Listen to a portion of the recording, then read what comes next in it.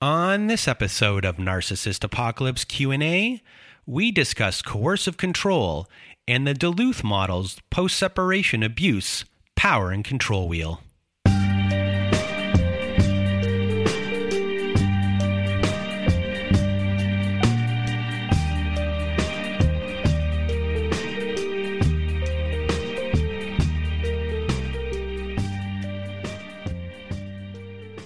Welcome to Narcissist Apocalypse Q&A, everyone. I am Brandon Chadwick, and today we are going to be talking about post-separation abuse, coercive control, and the Duluth model, the post-separation abuse power and control wheel. And before we get into that, if you want to be a guest on our Survivor Story episodes, please do go to our website at narcissistapocalypse.com. Top of the page, there's a button that says Guest Form. When you click on that button, it takes you to our Guest Form page. There you can read all of our instructions and either send us an email at narcissistapocalypse@gmail.com or fill out our Guest Form and press the Submit button. And please do send it in the format that we ask for.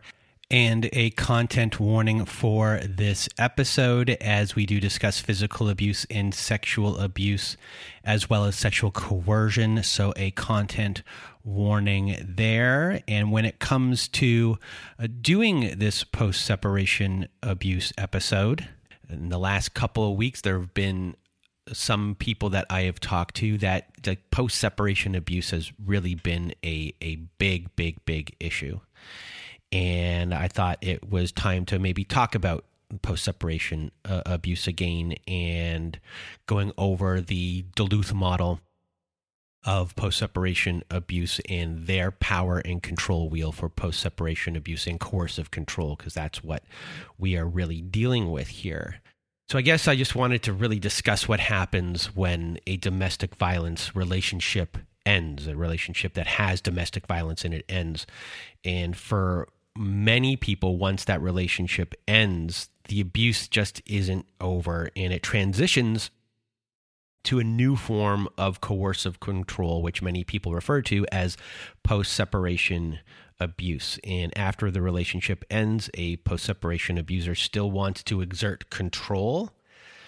When divorcing or splitting things happens, there's a lot of this need to win. A lot of people will encounter that need to win from an abuser.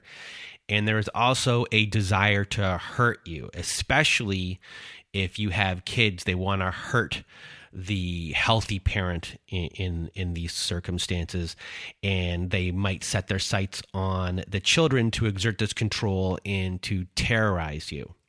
And we're going to be going through the post-separation coercive control wheel today and touch upon a lot of things that was created from the Duluth model. But first, I just want to list off a bunch of different abuses that can occur in post-separation abuse, just so you can hear them out loud, even though we won't be going into depth on a lot of them.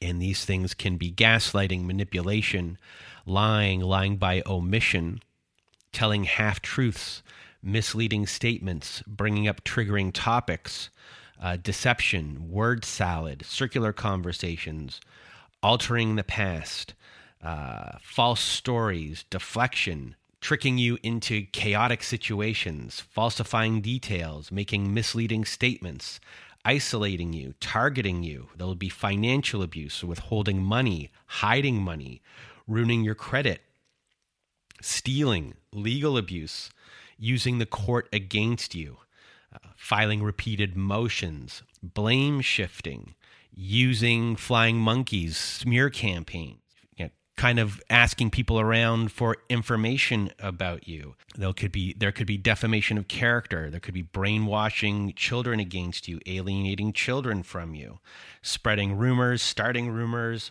stonewalling, silent treatments. They could be bombarding you with messages, calls, texts, threats, court, threatening law enforcement, threatening to take your children, threatening harm, making subtle slights. There could be false promises, insults, name-calling, shaming, And there could be still some physical issues that might be going on. There'll be bullying, stalking, harassment, counter-parenting, abusive parenting, and just overall intimidation of you. These are a lot of different things, and we're about to go into some of these things into more detail, but you might have heard something in there that you could be going through right now, and I just want you to know that you are not alone, and these things are real, and these things are happening. So the first thing on the list is coercive control and control as a whole. And coercive control is a pattern of behavior that encompasses a lot of different abuses that may be overt or covert, and this abuse is based on the need for control by the abuser and is the foundation of most cases of domestic abuse. Coercive control includes psychological abuse such as manipulation, intimidation, gaslighting, and isolation. It also includes financial abuse, and we'll get into depth on financial abuse and legal abuse as well, which oftentimes the court system is very complicit in coercive control.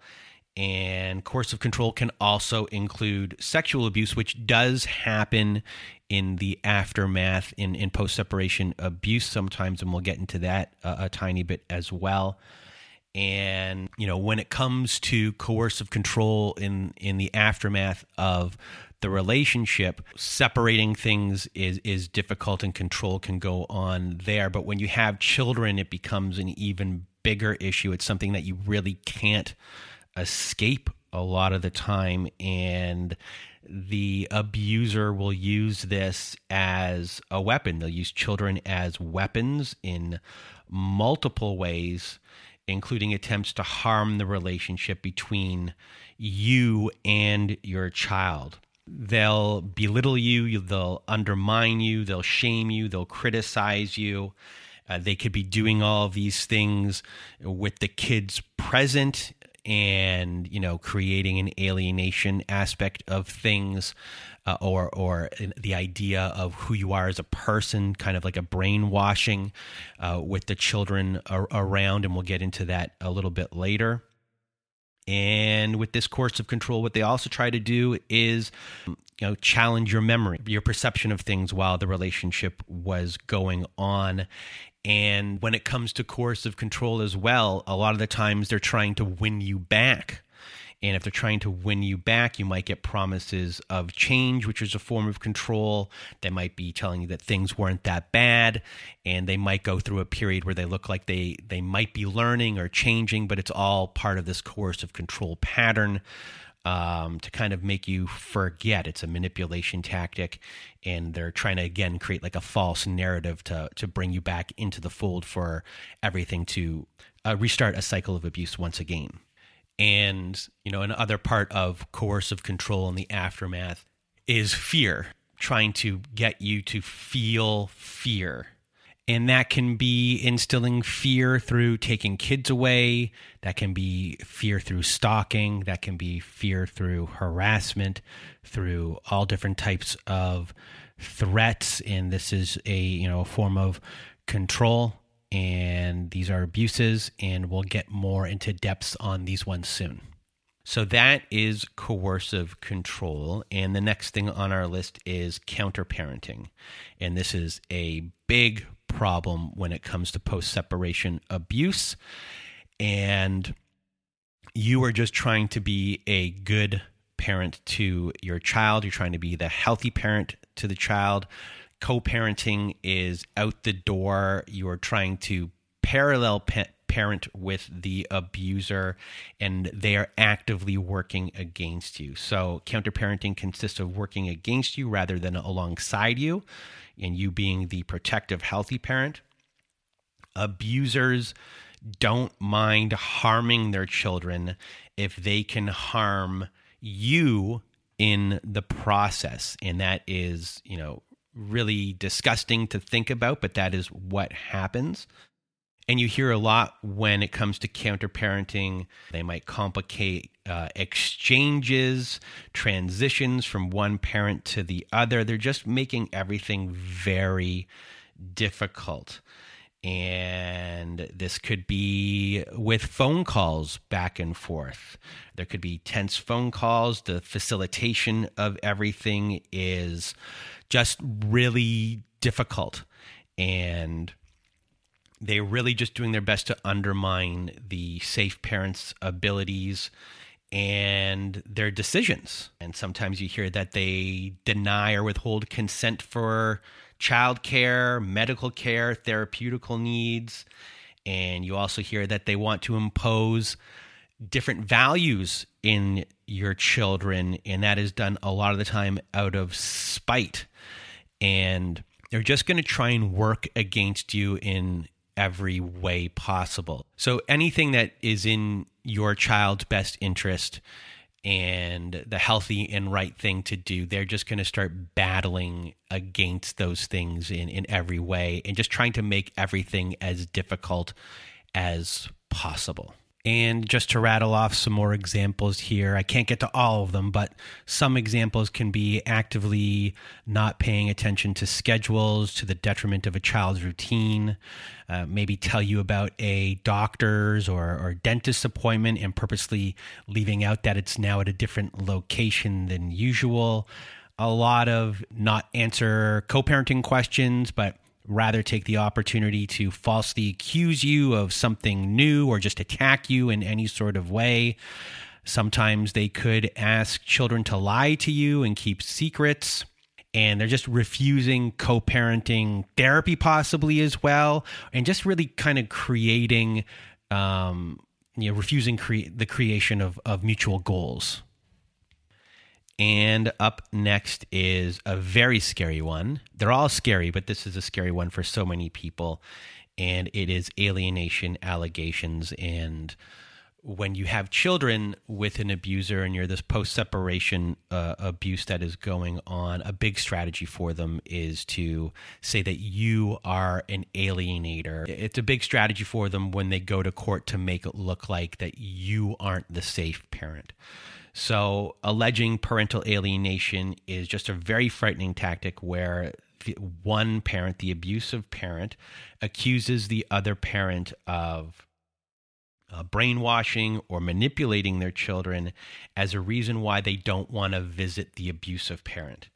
And in cases of domestic violence, this is very frightening because it really puts the children at risk of being subjected to alone time with the abusive parent.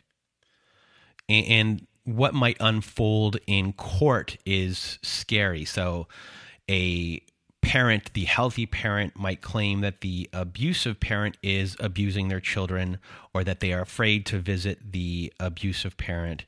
And the abuser denies any wrongdoing and instead claims that the abuse survivor is convincing the children not to visit them. And in court, when this happens, the abuse victim or the abuse survivor struggles to prove that they are not trying to manipulate the children, but it's the fact that the children are afraid of being with the abuser based upon their past conduct or their current conduct and suffering in the home of the abuser. And there was a 5-year study done of family court in the United States, and they found that when the abuse victim, who was the actual victim, has stated that there was domestic violence or child abuse that was going on during custody hearings, that when an abuser actually cross-claimed that parental alienation was going on, the court would just kind of not listen to that at all. And in a lot of cases, the abuse victim could or did lose custody. So it's a very scary situation, and it's a big post-separation abuse tactic. It's done as a legal strategy just to cast doubt on the abuse victim survivor's credibility, and unfortunately, it works a lot of the time. And the next one on the list is neglectful or abusive parenting, child abuse. So with this one, there could be obviously abuse that is going on. They might want to punish the other parent by abusing the kids. And it might be blatant, but there also could be non-blatant stuff going on, stuff that's very hard to show or prove. That could be, of just a failure to protect the child adequately. When they go out, not giving them the proper gear or safety things. Let's say they're going skateboarding and the abusive person sends them on a skateboard. They don't have any helmet. They don't have any protective gear. They have nothing. There could be neglect going on where they just allow a child to watch TV all day during their parenting time. It's just neglect is happening. And you could hear stories of leaving kids with unchecked childcare. Maybe kids who are not old enough to take care of other kids are now taking care of kids. This can be something as simple as showing them unsafe content on TV, things that aren't appropriate for them, putting them in these unsafe situations. It creates fear in the other parent that they don't know what is going on in the other household, that their child is being exposed to things, being put into dangerous situations. And then there's also violence, intimidation, threats, and manipulation, and ridicule to gain the compliance of a child. That can be going on. That hurts a parent who is the survivor, because it's hard. It's something that they can't do anything about once you're in the other home, and it's a form of abuse. And abusive parents also place their own needs above the needs of the child when it comes to, being neglectful or abusive. They're not thinking about what's going on with the child. They're just thinking about what's going on in their day, and they're kind of neglecting the needs of the child, and they can be put into unsafe situations as well through that. And then there are some abusers who will still physically and psychologically or even sexually abuse children.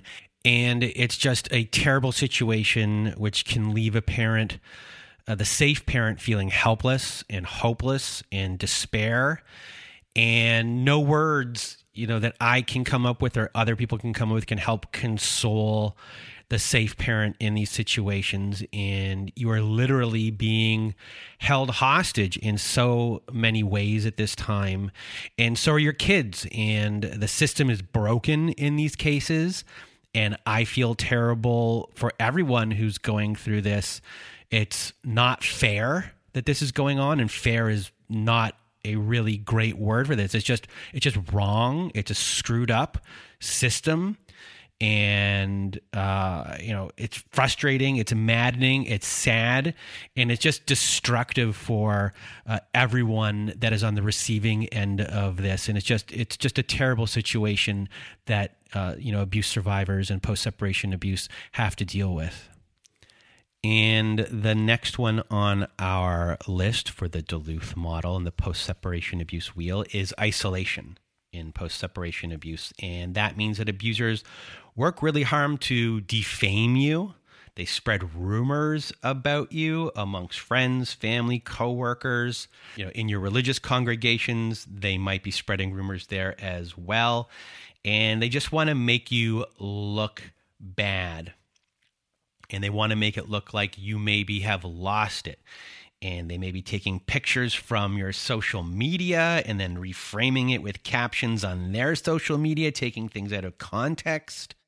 Physicians, they might be telling all these things to therapists, and they could be doing it to teachers as well to really kind of isolate you from everyone. They're really trying to disrupt your support system and to really kind of cut you off from people, to ostracize you as best they can. And this can happen with other parents at school. This can happen with people in town. We've had episodes before where people in town's minds got poisoned by the abuser. So these are things that are happening when it comes to isolation, and it's a form of control, and it's a form of post-separation abuse. And up next, we have threats, harassment, and stalking.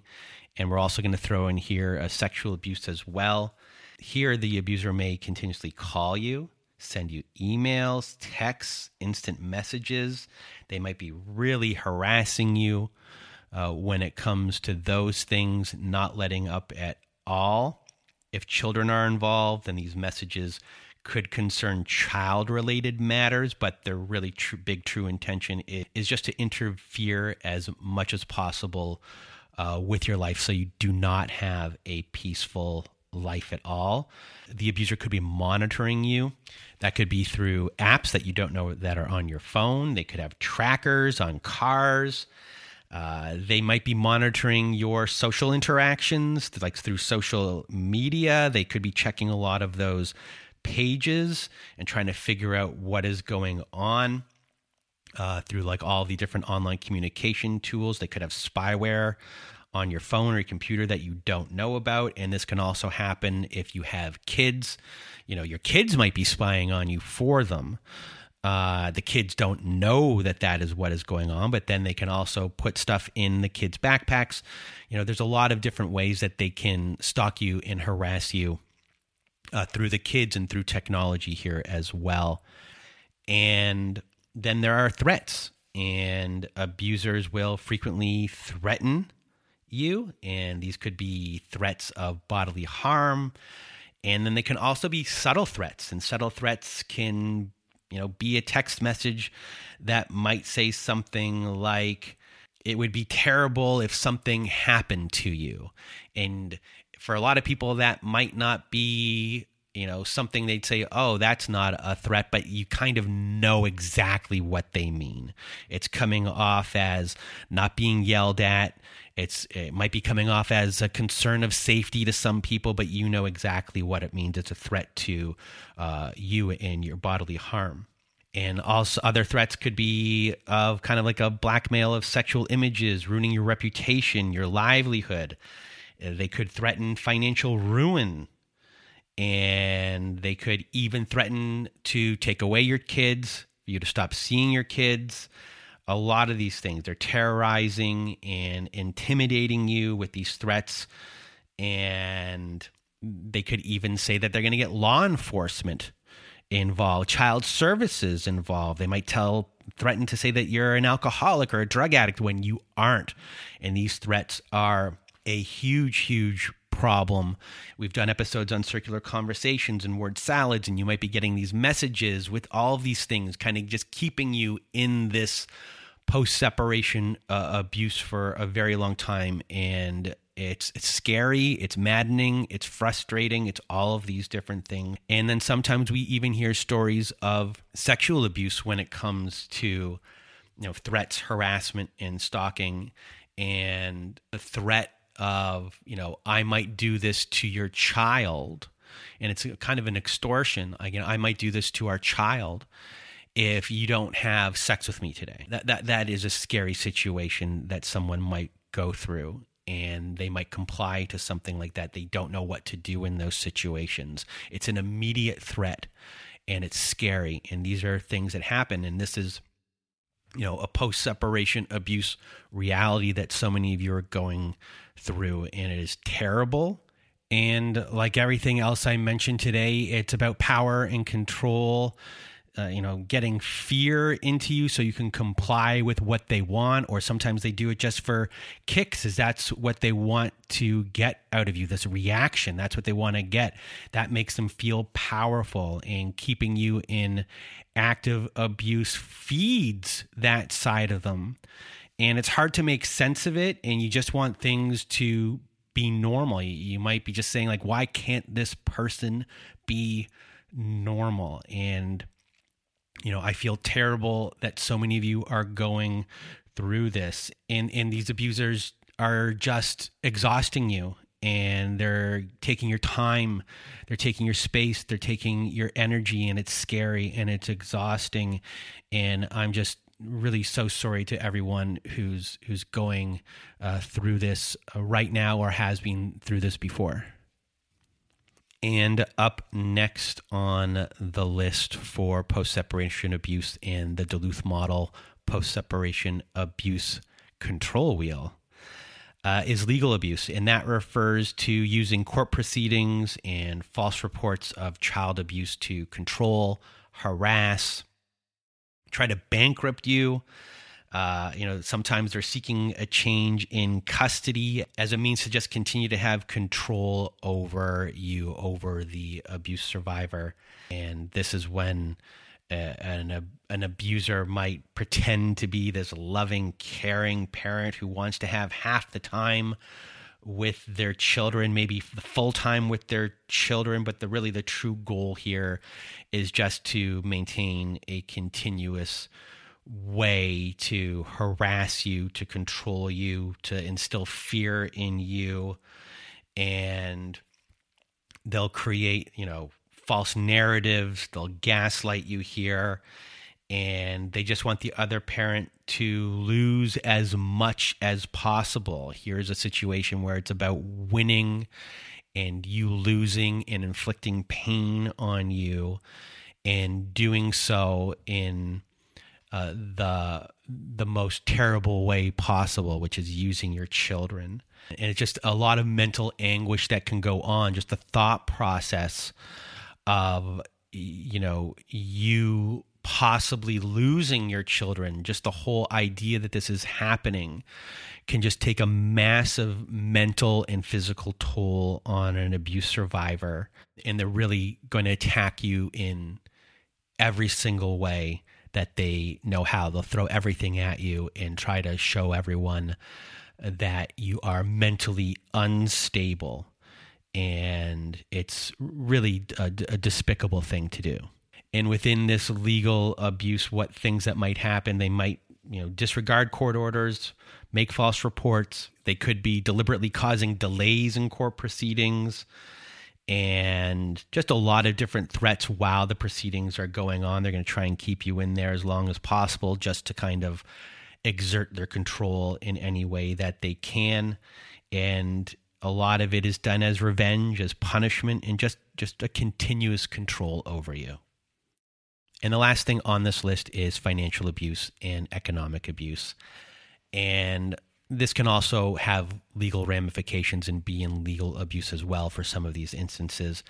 But with economic abuse, this may include blocking access to bank accounts, credit cards, canceling all of these things, ruining your credit, failing to follow through on needed payments. Some of these things can be court-ordered payments, and they could steal your identity, take out loans in your name. And then when it comes to economic abuse and kids, withholding money for child support is a big thing. Sometimes what they might do when it comes to a child, they could sign up a child for an activity without paying for it. And then when the child wants to go do this activity that they're expecting to do, what might happen here is now you have to pay for it. And then if you don't pay it, the child is going to be very disappointed, and that could then all be blamed on you. We also hear when it comes to kids that sometimes the parent will not work. The abuser stops working. So then all of a sudden they can't make the payments for helping out with the children. And that can make the abuse survivor become homeless in these situations. They're actively using economics to try and make your life more difficult, to possibly give you situations where you have very trouble securing, a huge problem securing housing. And then, of course, when it comes to economic abuse, taking you to court or doing legal action is going to cost you money, put you into debt as well. And another form of financial abuse is when it comes to work, employment, career advancement. If the abusive parent is maybe not taking the kids when they're supposed to be taking the kids, or they're creating situations that you start to miss work, or are constantly late, and things along those lines, that's economic abuse. That's affecting your financial well-being. and in the long run can cause severe problems when trying to keep a job and keep yourself afloat and put a roof over your head and food on the table. And then other forms of economic sabotage, some people call it, will be destruction of your property. That can cause economic loss. And that could be something to do with your car, just all different types of things with your property.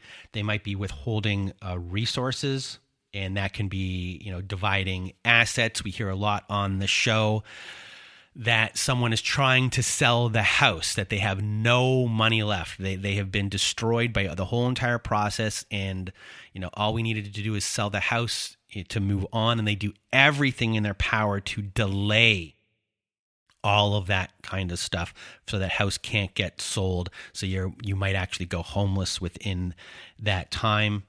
And then there's just disputes over belongings. And then there's also actively stealing things, refusing to give back items that belong to their survivor that could damage, their financial ability going forward. And that can be things like expensive paintings, cars, things along those lines, that those things are needed, that they're really actively working against you, and they're not giving it back. And that can be considered stealing.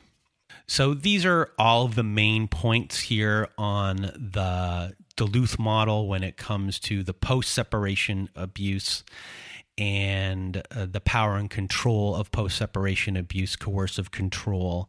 And some of these things are relatable if you do not have children at all, and how they're still trying to keep you in this post-separation abuse. And this happens a lot when it comes to the harassment and the stalking and the splitting of properties in the divorce process and in the legal abuse. But, a big chunk of this is when you do have children as well, and how children are these innocent pawns in their life, and how they're being used. And it's just a terrible situation for everyone. And I'm sorry for everyone who has to go through this, who's going through this right now. It's not fair at all. And the system is not working with you in these situations. In a lot of cases, they're actively working against you, and abusers lawyers know exactly the ins and outs of the system of what to do. And it's a really broken system when it comes to post-separation abuse, and more help is really needed when it comes to this. And, the people at One Mom's Battle, Tina Swithin is a big voice in this, and is trying to do her best to help. And I encourage everyone to go and check out One Mom's Battle, as well as the people at Custody Peace, who are doing their best to help in this as well. And of course, the National Coalition Against Domestic Violence and the laws that they're trying to create. And this is just a broken system in a lot of ways. So I just wanted to do this episode to kind of just point these things out, to hopefully make you feel a little bit less alone while you're going through this, and to understand that these types of things are still abuse. And if these things are going on, and everyone in our community is just sending out our biggest hugs in support for you right now. And that is it for this episode on post-separation abuse. And if you wanted to be a guest on our Survivor Story episodes, please do go to our website at narcissistapocalypse.com. At the top of the page, there's a button that says Guest Form. When you click on that button, it takes you to our Guest Form page. There you can read all of our instructions, and either send us an email at narcissistapocalypse@gmail.com, or fill out our Guest Form and press the Submit button. And please do send it in the format that we ask for. Also, at our website, we have a support group. So if you need support, please do go to narcissistapocalypse.com. Top of the page, press the support group button, and it takes you to our very own safe social network. And there you will see that we have Zoom meetings every Wednesday night, Thursday afternoons, and Saturday nights. And we have forum boards for you to post on, for you to get the validation that you need, and to also give validation to other survivors just like you. So if you need support, join our support group today. And if you need even more support, please do visit our friends at domesticshelters.org. And at domesticshelters.org, they have articles and resources to help you make sense of what you are dealing with. And they have every phone number, email address, and website address for agencies and shelters, no matter how big or small the town you are in. Domesticshelters.org has it there. And we also have a new friend to the show, and it is a place called Shelter Movers. And Shelter Movers helps survivors of domestic violence transition to a better and safer life. It's right now just a Canadian company, but they're looking to be going into the United States as well. And it's a volunteer organization, and it's a donor-supported charitable organization. And what they do is they help coordinate moves for people who are getting out of domestic violence, and they set up storage as well. And that is, finding homes for your animals in the meantime. And that's just not pets, it's also livestock as well. It's a wonderful organization, and we're going to be doing an episode with them very soon. And you can reach them at sheltermovers.com to check out more about this wonderful organization. So that is it for our show today. I hope this episode was informative for you, and I hope you have a good night.